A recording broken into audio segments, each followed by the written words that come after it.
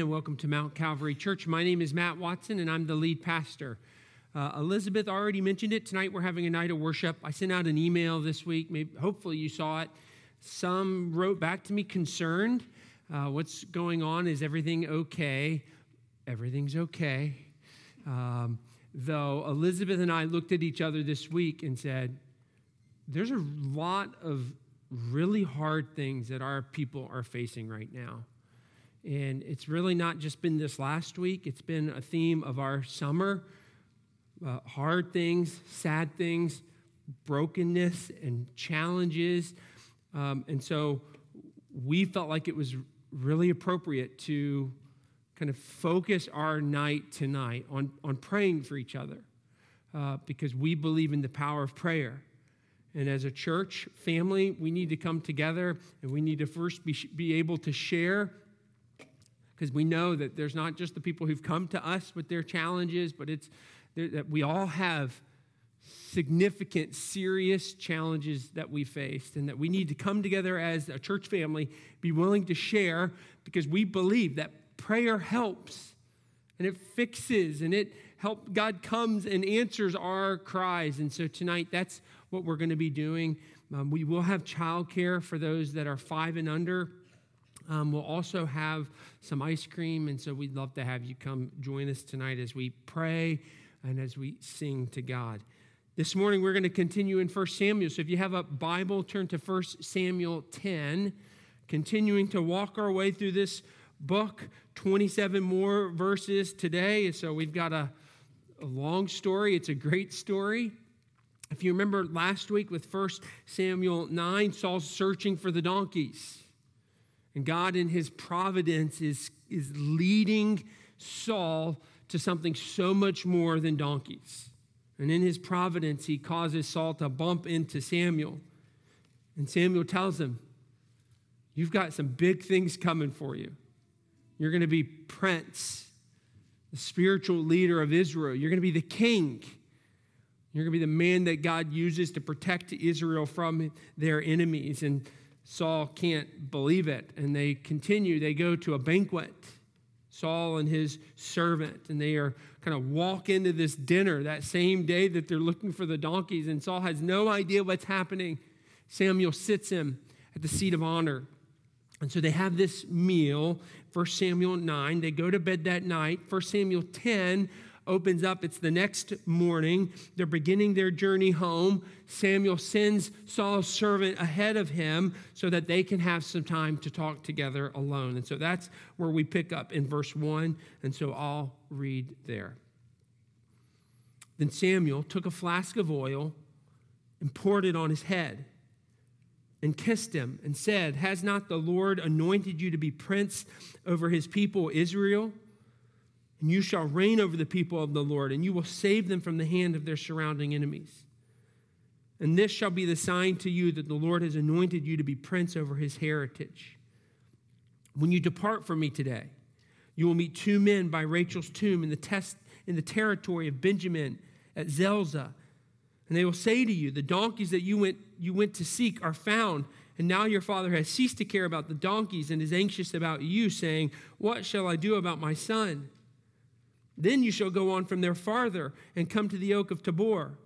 3 men going up to God at Bethel will meet you there, one carrying 3 goats, another carrying 3 loaves of bread, and another carrying a skin of wine. And they will greet you and give you 2 loaves of bread, which you shall accept from their hand. After that, you shall come to Gibeath Elohim, where there is a garrison of the Philistines. And there, as soon as you come to the city, you will meet a group of prophets coming down from the high place with harp and tambourine, flute and lyre, before them prophesying. Then the Spirit of the Lord will rush upon you, and you will prophesy with them and be turned into another man. Now, when these signs meet you, do what your hand finds to do, for God is with you. Then go down before me to Gilgal, and behold, I'm coming down to you to offer burnt offerings and to sacrifice peace offerings. 7 days you shall wait until I come to you and show you what you shall do. When he turned his back to leave Samuel, God gave him another heart, and all these signs came to pass that day. And when they came to Gibeah, behold, a group of prophets met him, And the Spirit of God rushed upon him, and he prophesied among them. And when all who knew him previously saw how he prophesied with the prophets, the people said to one another, "What has come over the son of Kish? Is Saul also among the prophets?" And a man of the place answered, "And who is their father?" Therefore it became a proverb, "Is Saul also among the prophets?" When he had finished prophesying, he came to the high place. Saul's uncle said to him and to his servant, "Where did you go?" And he said, "To seek the donkeys. And when we saw they were not to be found, we went to Samuel." And Saul's uncle said, "Please tell me what Samuel said to you." And Saul said to his uncle, "He told us plainly that the donkeys had been found. But about the matter of the kingdom of which Samuel had spoken, he did not tell him anything." Now Samuel called the people together to the Lord at Mizpah. And he said to the people of Israel, "Thus says the Lord, the God of Israel, I brought up Israel out of Egypt, and I delivered you from the hand of the Egyptians and from the hand of all the kingdoms that were oppressing you. But today you have rejected your God, who saves you from all your calamities and your distresses, and you've said to him, 'Set a king over us.' Now therefore present yourselves before the Lord by your tribes and by your thousands." Then Samuel brought all the tribes of Israel near, and the tribe of Benjamin was taken by lot. He brought the tribe of Benjamin near by its clan, and the clan of the Matrites was taken by lot. Saul, the son of Kish, was taken by lot. But when they sought him, he could not be found. So they inquired again of the Lord, "Is there a man still to come?" And the Lord said, "Behold, he has hidden himself among the baggage." And then they ran and took him from there. And when he stood among the people, he was taller than any of the people from his shoulders upward. And Samuel said to all the people, "Do you see him whom the Lord has chosen? There is none like him among all the people." And all the people shouted, "Long live the king." Then Samuel told the people the rights and the duties of kingship. And he wrote them in a book, and he laid it up before the Lord. Then Samuel sent all the people away, each one to his home. Saul also went to his home at Gibeah, and with him went men of valor whose hearts God had touched. But some worthless fellow said, "How can this man save us?" And they despised him and brought him no present, but he held his peace. Let's pray. Father, as we study this passage this morning, may I be clear with the words that I use. May you guide the things that I say. May you open our hearts to not only understand this text and this story with Samuel and Saul, but may we understand it in such a way that by your Spirit and through the work of the Spirit, that we can apply it to our lives. God, come change our hearts. Encourage us, convict us, and lead us where we need to be led. We ask for your grace in these next few moments as we hear what you have to say to us through this text. In the name of your Son, we pray. Amen. I don't typically give sermons titles, but as I was studying this particular passage, I decided I'm going to give my sermon a title, a name. And so the name of this sermon for 1 Samuel 10 is "The Stage is Set." The stage is set. And for those who maybe aren't familiar with the expression, it just essentially means that everything is in place for something to begin. So like a show or a play or a musical, all the props have been prepared, the literal stage, everything is set and ready to go, and the show has all the provisions made so that it can begin, and it can begin and work flawlessly. And so this phrase, outside of just musicals and plays, is saying the stage is set. It is all ready to begin. Last week, Ashley and I took our family and some friends to see Sight and Sound, the Show of David. Now, you're going to be hearing a lot about this show because it fits really well with what we're doing here. But I'll use it as an illustration throughout, especially as we get into David. But I'll tell you now, the show is fantastic. You are now required to go and to see it. I mean, it was overwhelming.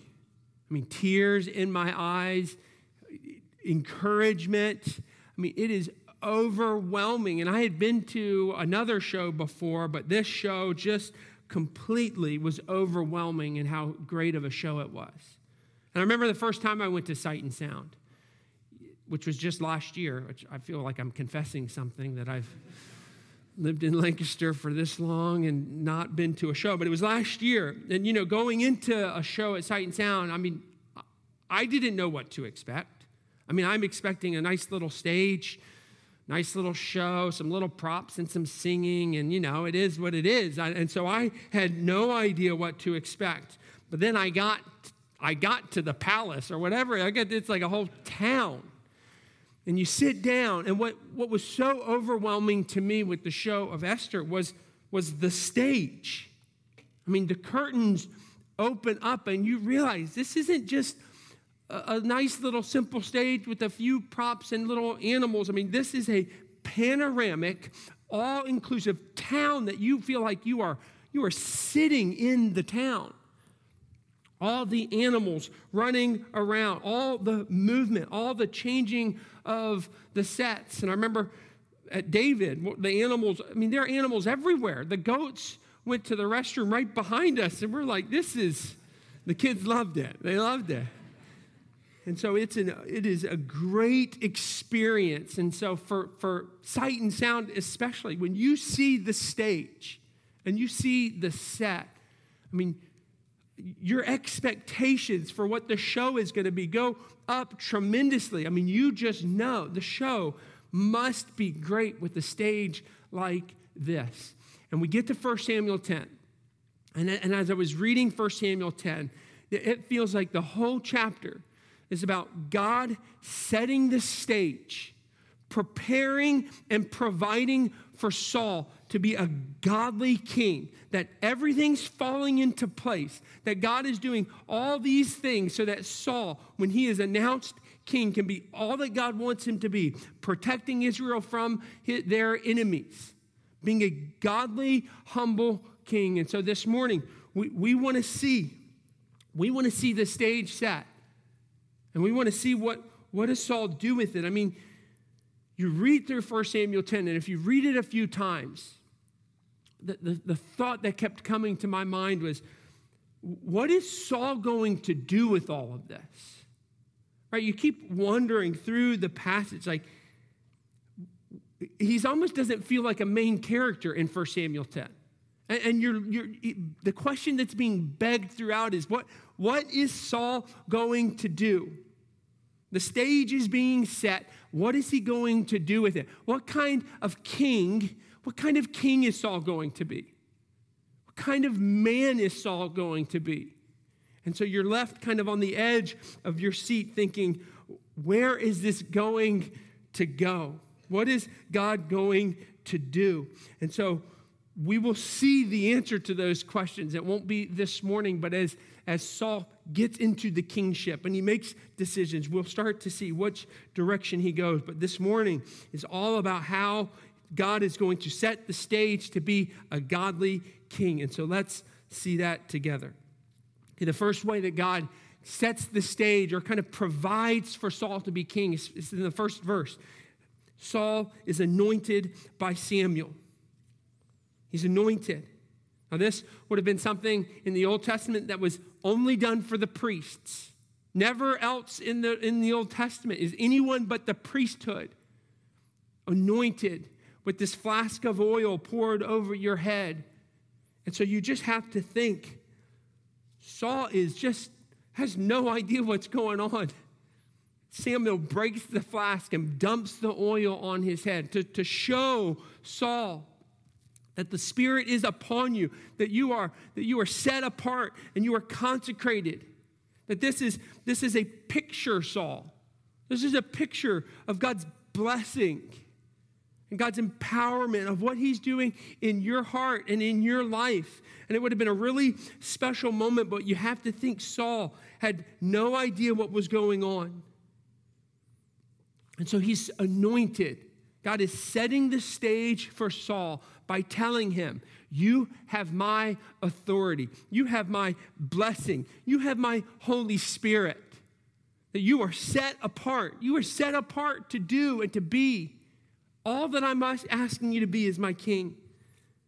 And these settings of the stage, it just continues in the text. It's followed up by this affirming, is what I'm calling it, affirming. Samuel tells Saul at the end of verse 1, I am going to confirm, I'm going to affirm to you all that I'm telling you that you are going to be. Because he just said you're going to be a prince, the spiritual leader, the king of Israel. And listen, we get it, Saul. You don't believe it. I mean, you're looking for donkeys. You're hanging out on the farm. And so God, in his provision for Saul to be king through Samuel, says, I will give you 3 signs. I don't want you to doubt. I don't want you to question the calling that God has for you. And so I will give you 3 concurrent signs that show that what I'm saying about who you're going to be is going to come to pass. And so we see these 3 signs in verses 2 through 8. First, you will meet 2 men by Rachel's tomb, and they will tell you that your donkeys have been found. Saul has already been told his donkeys have been found. Samuel told him that in the last chapter. Yet the sign here isn't that he's being told that his donkeys have been found. It's that these 2 men know that they should be greeting him and that they should be telling him that his donkeys have been found. So the fact that they would even stop to greet him would have been a miracle, would have been a sign that they could know that this was going to happen. The second sign, you'll get to the Oak of Tabor. There'll be 3 men with 3 young goats, 3 loaves of bread and wine. And they will give you a very specific gift. Think of all the combinations of what they could have given to Saul. 3 goats, 3 loaves of bread, and some wine. What does Samuel tell him? You will get 2 loaves of bread. Not 2 loaves of bread and a goat and a sip of wine. No, just 2 loaves of bread. Very specific. And it happens. And then third, you'll get to Gibeath Elohim, where you're going to see this group of Philistine soldiers. That was in verse 5. You'll then meet a group of prophets coming down from Bethel, and the text says that they are prophesying, that they have these instruments. They're playing these instruments, and they're prophesying. And we know that when prophecy is paired with instruments, that it's more of describing what it means to worship. They are worshiping, they are reading the law, and the sign is you will join them. That you will see these signs in verse 7. When these signs meet you, do what your hand finds to do, for God is with you. God is saying, Saul, I want you to be sure that you know that I am with you, that you will see them, that it's confirming that you can do what your hands find you to do, that you can be my king, you can be my godly king. Because you will know, because of these signs, I am with you. You think of Romans 8:31. When God is for you, who can be against you? I mean, that's what these signs are saying. Saul, I know it's hard to believe, but no, I am with you. You can do what your hands are called to do because I am with you. And so this is what we see happen. These signs are met. They come to pass. And then you get to verse 9 and 10. And where these signs have come to pass, this third sign almost becomes real time in the story. So the first 2 just we're told they happened. And then verse 9 and 10, we kind of jump into real time, this third sign at Gibeath Elohim happening. And so he sees the prophets coming down, singing, worshiping. What happens? It says the Spirit of God rushes upon Saul.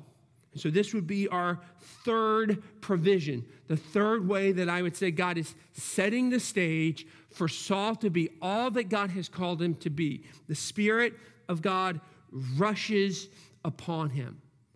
God's empowering him. Now we hear the phrase, the Spirit of God rushes upon him. He's given a new heart. He becomes a new person. We start to wonder, what's happening here? Theologically, what's happening in this text? I mean, our minds jump immediately to the New Testament, that this is a new birth. This is regeneration. This is conversion. But I don't think that's what's happening here. We'll see later in the story what's happening spiritually in the life of Saul. But instead, what I think is happening here is more similar to Judges 14 or the whole book of Judges. You see the same phrase over and over again, the Spirit of God rushing upon someone. And it happens with Samson in Judges 14. And the rushing upon of the Spirit wasn't conversion necessarily, but instead it was the empowering of God to complete some task that God has for them in front of them. And so for Samson, he tears a lion apart. But for Saul, what is this rushing upon of the Spirit of God upon him? What's the task that he's being empowered to do? It is to be the king that God has called him to be.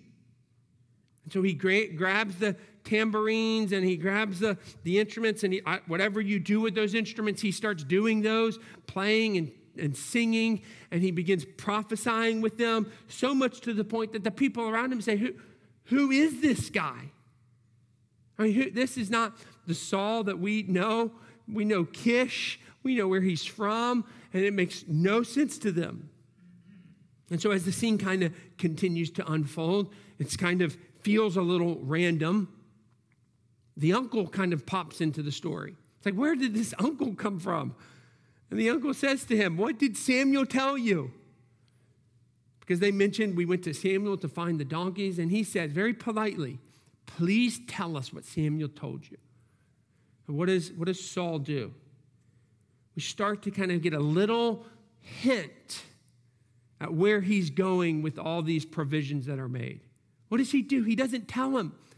He tells him about the donkeys, but he doesn't tell him about the kingdom. But the story, I don't think the story yet wants us to make a conclusion about what's going on with Saul. The story doesn't say that was either right or wrong. It's just a fact of the story. Saul isn't ready to tell his uncle, so he does not disclose all that Samuel told him about who he was supposed to be. But we're not done. The stage is not done being set. God is going to continue to set the stage with Saul. And so he does it in the next section in our passage in verse 17. The private anointing of Saul to be king now becomes a public announcement. Everything that he had done up to that point was private. It was between Saul and Samuel, and now in verse 17, Samuel is about to publicly confirm and announce to the people that you finally have your king. Now, it's a weird announcement. It comes off a little like not what you would be expecting for what seems like an exciting announcement about this new king. What does Samuel do? Well, where is Samuel? He's in Mizpah. And do you remember Mizpah? It almost feels like Samuel can't help but preach, because he remembers Mizpah. Mizpah was just a few chapters ago where the Israelites had a breakthrough, where they repented. They poured out their souls like water. Remember that? They lamented and they confessed their sin and they worshiped and they prayed, and the Philistines saw what they were doing and they started to come against them. And what did they do? They didn't come up with a plan. They didn't go grab the ark. They prayed. They prayed, and God thundered into the Philistines. And they won the battle, and they built this Ebenezer. And so Samuel is thinking about this. Like, here we are in Mizpah. It's a new generation. And he's preaching hard. He's calling them out. You have forgotten. You have forgotten that God has rescued you from every distress, every calamity, every war, every people who've come up against you. God has rescued you. And so Samuel is preaching this message. And at the end of this kind of strong, bold message, he says in verse 19, you've rejected me. Then he says, now present yourselves before the Lord by your tribes and by your thousands. So you're thinking, okay, this is not good. Like, Dad's coming home, and we're supposed to go down and meet him. Like, this isn't going to be a pleasant announcement. I mean, that's at least how it feels in the text. And I did a little bit of research on this kind of presenting yourselves by your tribes and by your thousands. The last time we see this in Scripture was in Joshua 7, in the sin of Achan, when he took from Jericho things that he wasn't supposed to take, and God's judgment came booming. God, before his judgment, separated them by their tribes. And so this kind of has the feel that judgment is coming. And then they start to cast lots. Again, just showing God is completely in control of every detail of this story. And so they start to cast lots of all the tribes of Israel, and they get to Benjamin. They get to the father, Kish. And they continue to cast lots until there's one person whom this announcement's going to be about. And it is the person of Saul. It's like, okay, go grab him. And it's funny. Where's Saul? He is hiding in the baggage claim. Like, what is he doing? I mean, he might be scared. If it kind of feels like judgment's coming, so he could be scared that the announcement is going to be judgment. He could still be overwhelmed with the thought of, I'm about to be king. I don't want anything to do with that. He might have lost his sandal. We don't know why he's hiding. The text doesn't tell us, doesn't say that it's a bad thing, doesn't say that it's a wrong thing. It doesn't tell us that Saul is beginning to make bad choices. It just tells us he's lost in the baggage. God finds him, they grab him, and they bring him up. And what is Samuel's announcement? This is your king. This is the king that God has chosen. And what do they say? Long live the king. But are you tracking with how God is setting the stage? He's anointed him. He's affirmed in him that you can do this, that he is with him. He's empowered him with the rushing of the Spirit. He's now announced him publicly. And Samuel has said, this is the guy that God has chosen. And so continuing to providing for Saul to be this king. And then we see one last way that God is setting the stage, providing for Samuel to be a godly king. Verse 25. Then Samuel told the people the rights and the duties of the kingship. And he wrote them in a book, and he laid it up before the Lord. I mean, what an interesting little verse this is. He's reading to the people and to Saul himself the rights and the duties of the kingship. And you ask the question, well, what was he reading? So as I was looking at what he could have been reading, every commentator, every book that I read points back to Deuteronomy 17. That what Samuel is doing for Saul and the people of Israel, he is reminding them. He is teaching them, helping them to remember that God has already foretold this moment right now. And it's interesting, Deuteronomy 17 teaches us, and we'll read it in just a second, teaches us, though, there's nothing wrong with having a king. Or sometimes we think this was a bad system. It wasn't a bad system. It wasn't inherently flawed. The problem was the men who were the kings. And so God in Deuteronomy 17 says, this is how to have a king. And this is what the king should look like. And Saul, are you hearing this? Because this is what it looks like. Let me be very clear, Saul and Israel. This is how it looks to have a godly king and to honor me with a king. And so I'll read it here, verse 14. When you come to the land that the Lord your God is giving you, and you possess it and dwell in it, and then say, I will set a king over me like all the nations that are around me. You may indeed set a king over you, whom the Lord your God will choose. One from among your brothers, you shall set a king over you. You may not put a foreigner over you, who's not your brother. Only he must not acquire many horses for himself, or cause the people to return to Egypt in order to acquire many horses. Since the Lord has said to you, you shall never return that way again.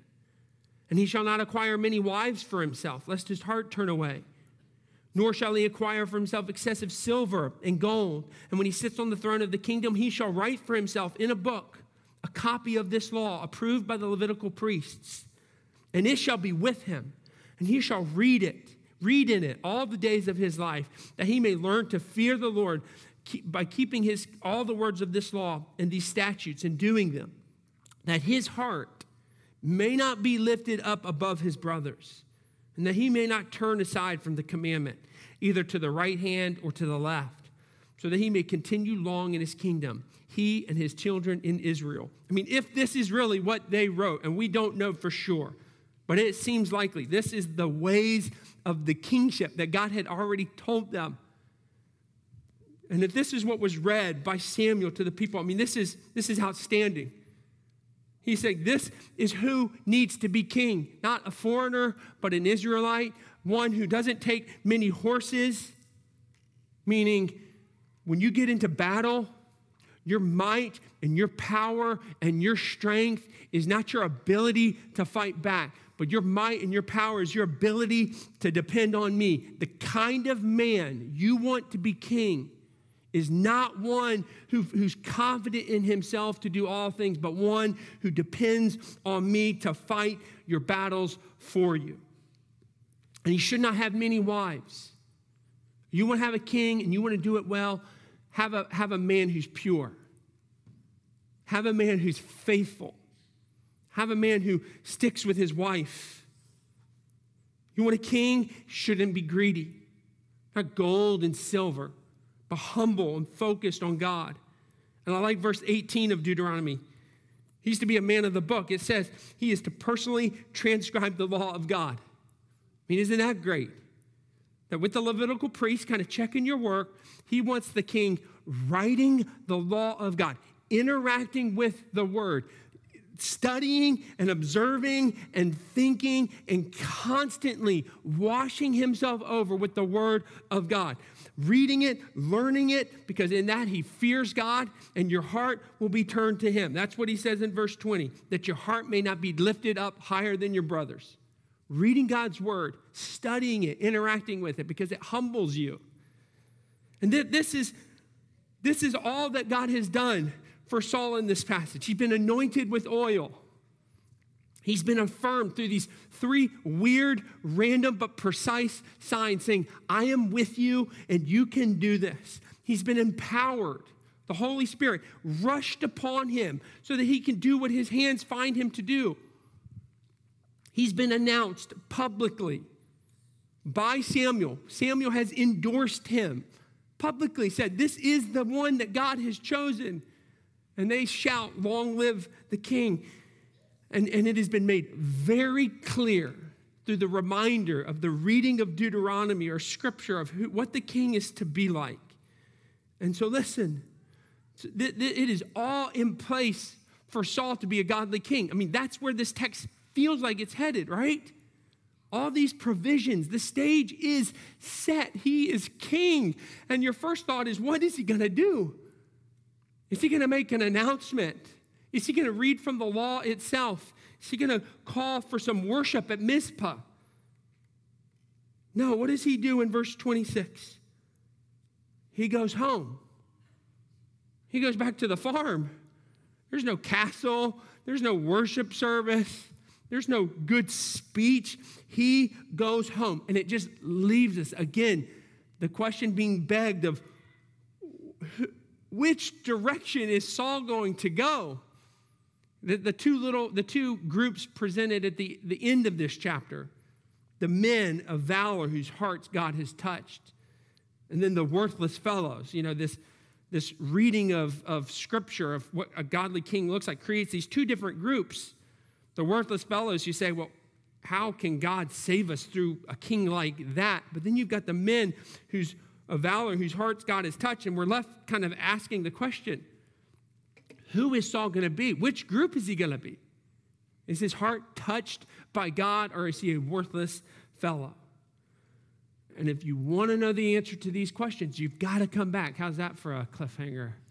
You got to come back. We have to see. We have to go with it in the story and see, what is Saul going to do with all of this, with the stage that's before him? But I think this is a perfect place for us to stop. And I've been dying to get to the application here. Because here's the question for us. And it's for men, and it's for women, and it is for all of us.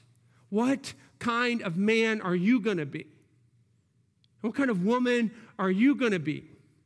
Because our stages have been set. I mean, our stage has been set. Every provision has been provided for all that we need for the life of godliness. And just because a stage is set and set really, really well, it doesn't guarantee for a great show. I was talking to one of my friends about David, and he had said, I actually went to one of the first shows, and I don't want to spoil it for you, but I guess I'm about to. But you know the story of David. And the scene with Goliath, he was telling me about this scene, and I saw it. You know, David is, about to cast the stone, and it hits Goliath, and you know what happens. We all know what happens. He comes crashing down. The kids love the part. He gets the sword. Yeah, you'll have to go see it. But my friend was telling me, this is a big moment at the beginning of the show. And as David hits him, he said Goliath started to spin. And he kept spinning, and he kept spinning. Everyone's looking around like, did I forget this part? And he's spinning, and finally a voice comes on the intercom. We're going to have to pause the show because we have a technical difficulty. So the curtains come out. They have to go fix Goliath because Goliath has to fall, right? And he said it was the weirdest thing. It kind of just was this abrupt stop in the show, and because they had to have Goliath fall. But here's the point. A great set stage doesn't mean the execution of the show is going to be great. And so for us, it is the same question.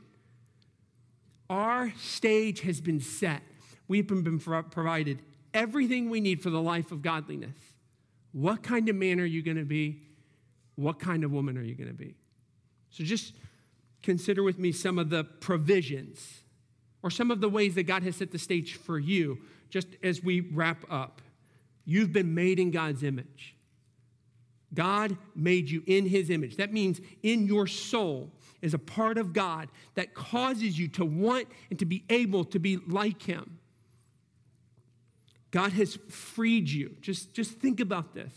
He has freed you. If you are in Christ right now, from the shackles of sin through the death and the burial and the resurrection of Jesus Christ, that no sin and no temptation can seize you, can shackle you, can cause you to be bound, that you can't defeat it, that in Christ and in the cross and in the empty tomb, that we have freedom and victory over sin. That is a provision that God has given us. That in Christ that we have been given the Holy Spirit. And in the way that it's described in Ephesians 3, I love this. He says that you have been filled with the fullness of God himself. You right now, where you sit, filled with the fullness of God. I don't know if you've seen the pictures that NASA has released this last month about things that they're discovering with their telescopes and all the ways that they can see deep into the space, and that they're discovering these great, new, most magnificent things. And that God, that we're still learning about his creation, the fullness, all of that God resides in you right now. If you remember back to my Ephesians series, 4 years ago, long time ago, you remember the box? Who we are in Christ. That Paul in Ephesians 1 says, we've been blessed from the heavenlies with every spiritual blessing. I mean, the blessing that we have in Christ, that we're chosen, adopted, redeemed, forgiven, enlightened, that we have inheritance, and we've been sealed in Christ. All these things. And so for us, right now, to just be reminded that our stage has been set. The reminder, like Samuel reminded the people, and reminded Saul, this is who you're to be. We have the reminder. We have no excuse for who we are to be because we have this book. And so what is the show, or what is the life that we are to give with this set stage before us? Well, Paul tells us, Galatians 5, walk by the Spirit. Live by the Spirit. Let the Spirit work through your life. Not anger, not jealousy, not strife, not envy, not impurity. No, you are to live and to walk by the Spirit. That this stage is set so that you can live a life of love and joy and peace and patience and kindness and goodness. That the stage is set so that you can be faithful The stage is set and has empowered you so that you can have self-control. That is not just some idea that is like not possible, because that's not how we're wired. No. The stage is set for us. And listen, no more excuses. No more excuses. Man, no more excuses to be angry, addicted to your work, mean to your wife and to your kids, to indulge in pornography. There's no excuses. The stage is set. We have been given everything, every spiritual blessing. And women, there's no excuses to be envious and argumentative, bitter, materialistic. There's no excuse for us to not be able to walk and live by the Spirit because of all that God has given us in Christ. And so this is the call for us. What kind of man will you be? What kind of woman will you be? No more excuses. The stage is set. We've been given everything we need to. Now may we just lean into and put our faith and trust in the grace of God that works through us walking by the Spirit. Let's pray. Father, we do thank you. We acknowledge that you have given us every spiritual blessing. And I pray, God, against excuses that we make about not being a godly man or godly woman. But God, that we would see the stage is set. Everything is there. Every provision has been made for us to walk faithfully with you. And so, God, we pray for your grace. We pray for your help. We pray for clarity as we think about this. But God, I pray that we would be bold and courageous as we walk with you. And we would see all these blessings. And we'd be overwhelmed with gratitude, and that our hearts would be touched, and we'd want to live faithfully, walk faithfully with you, that we would take advantage of the blessings and the provisions and the stage that you have set in our lives through Christ. And so, God, help us to see our excuses, to see the power and the provision in our life, and to walk ordinary obedience, ordinary, day-to-day faithfulness to our spouses and to our kids, working hard, being kind, being self-controlled, being generous, daily things, ordinary things that we can do by your Spirit and through the Son. And it's in his name we ask. Amen.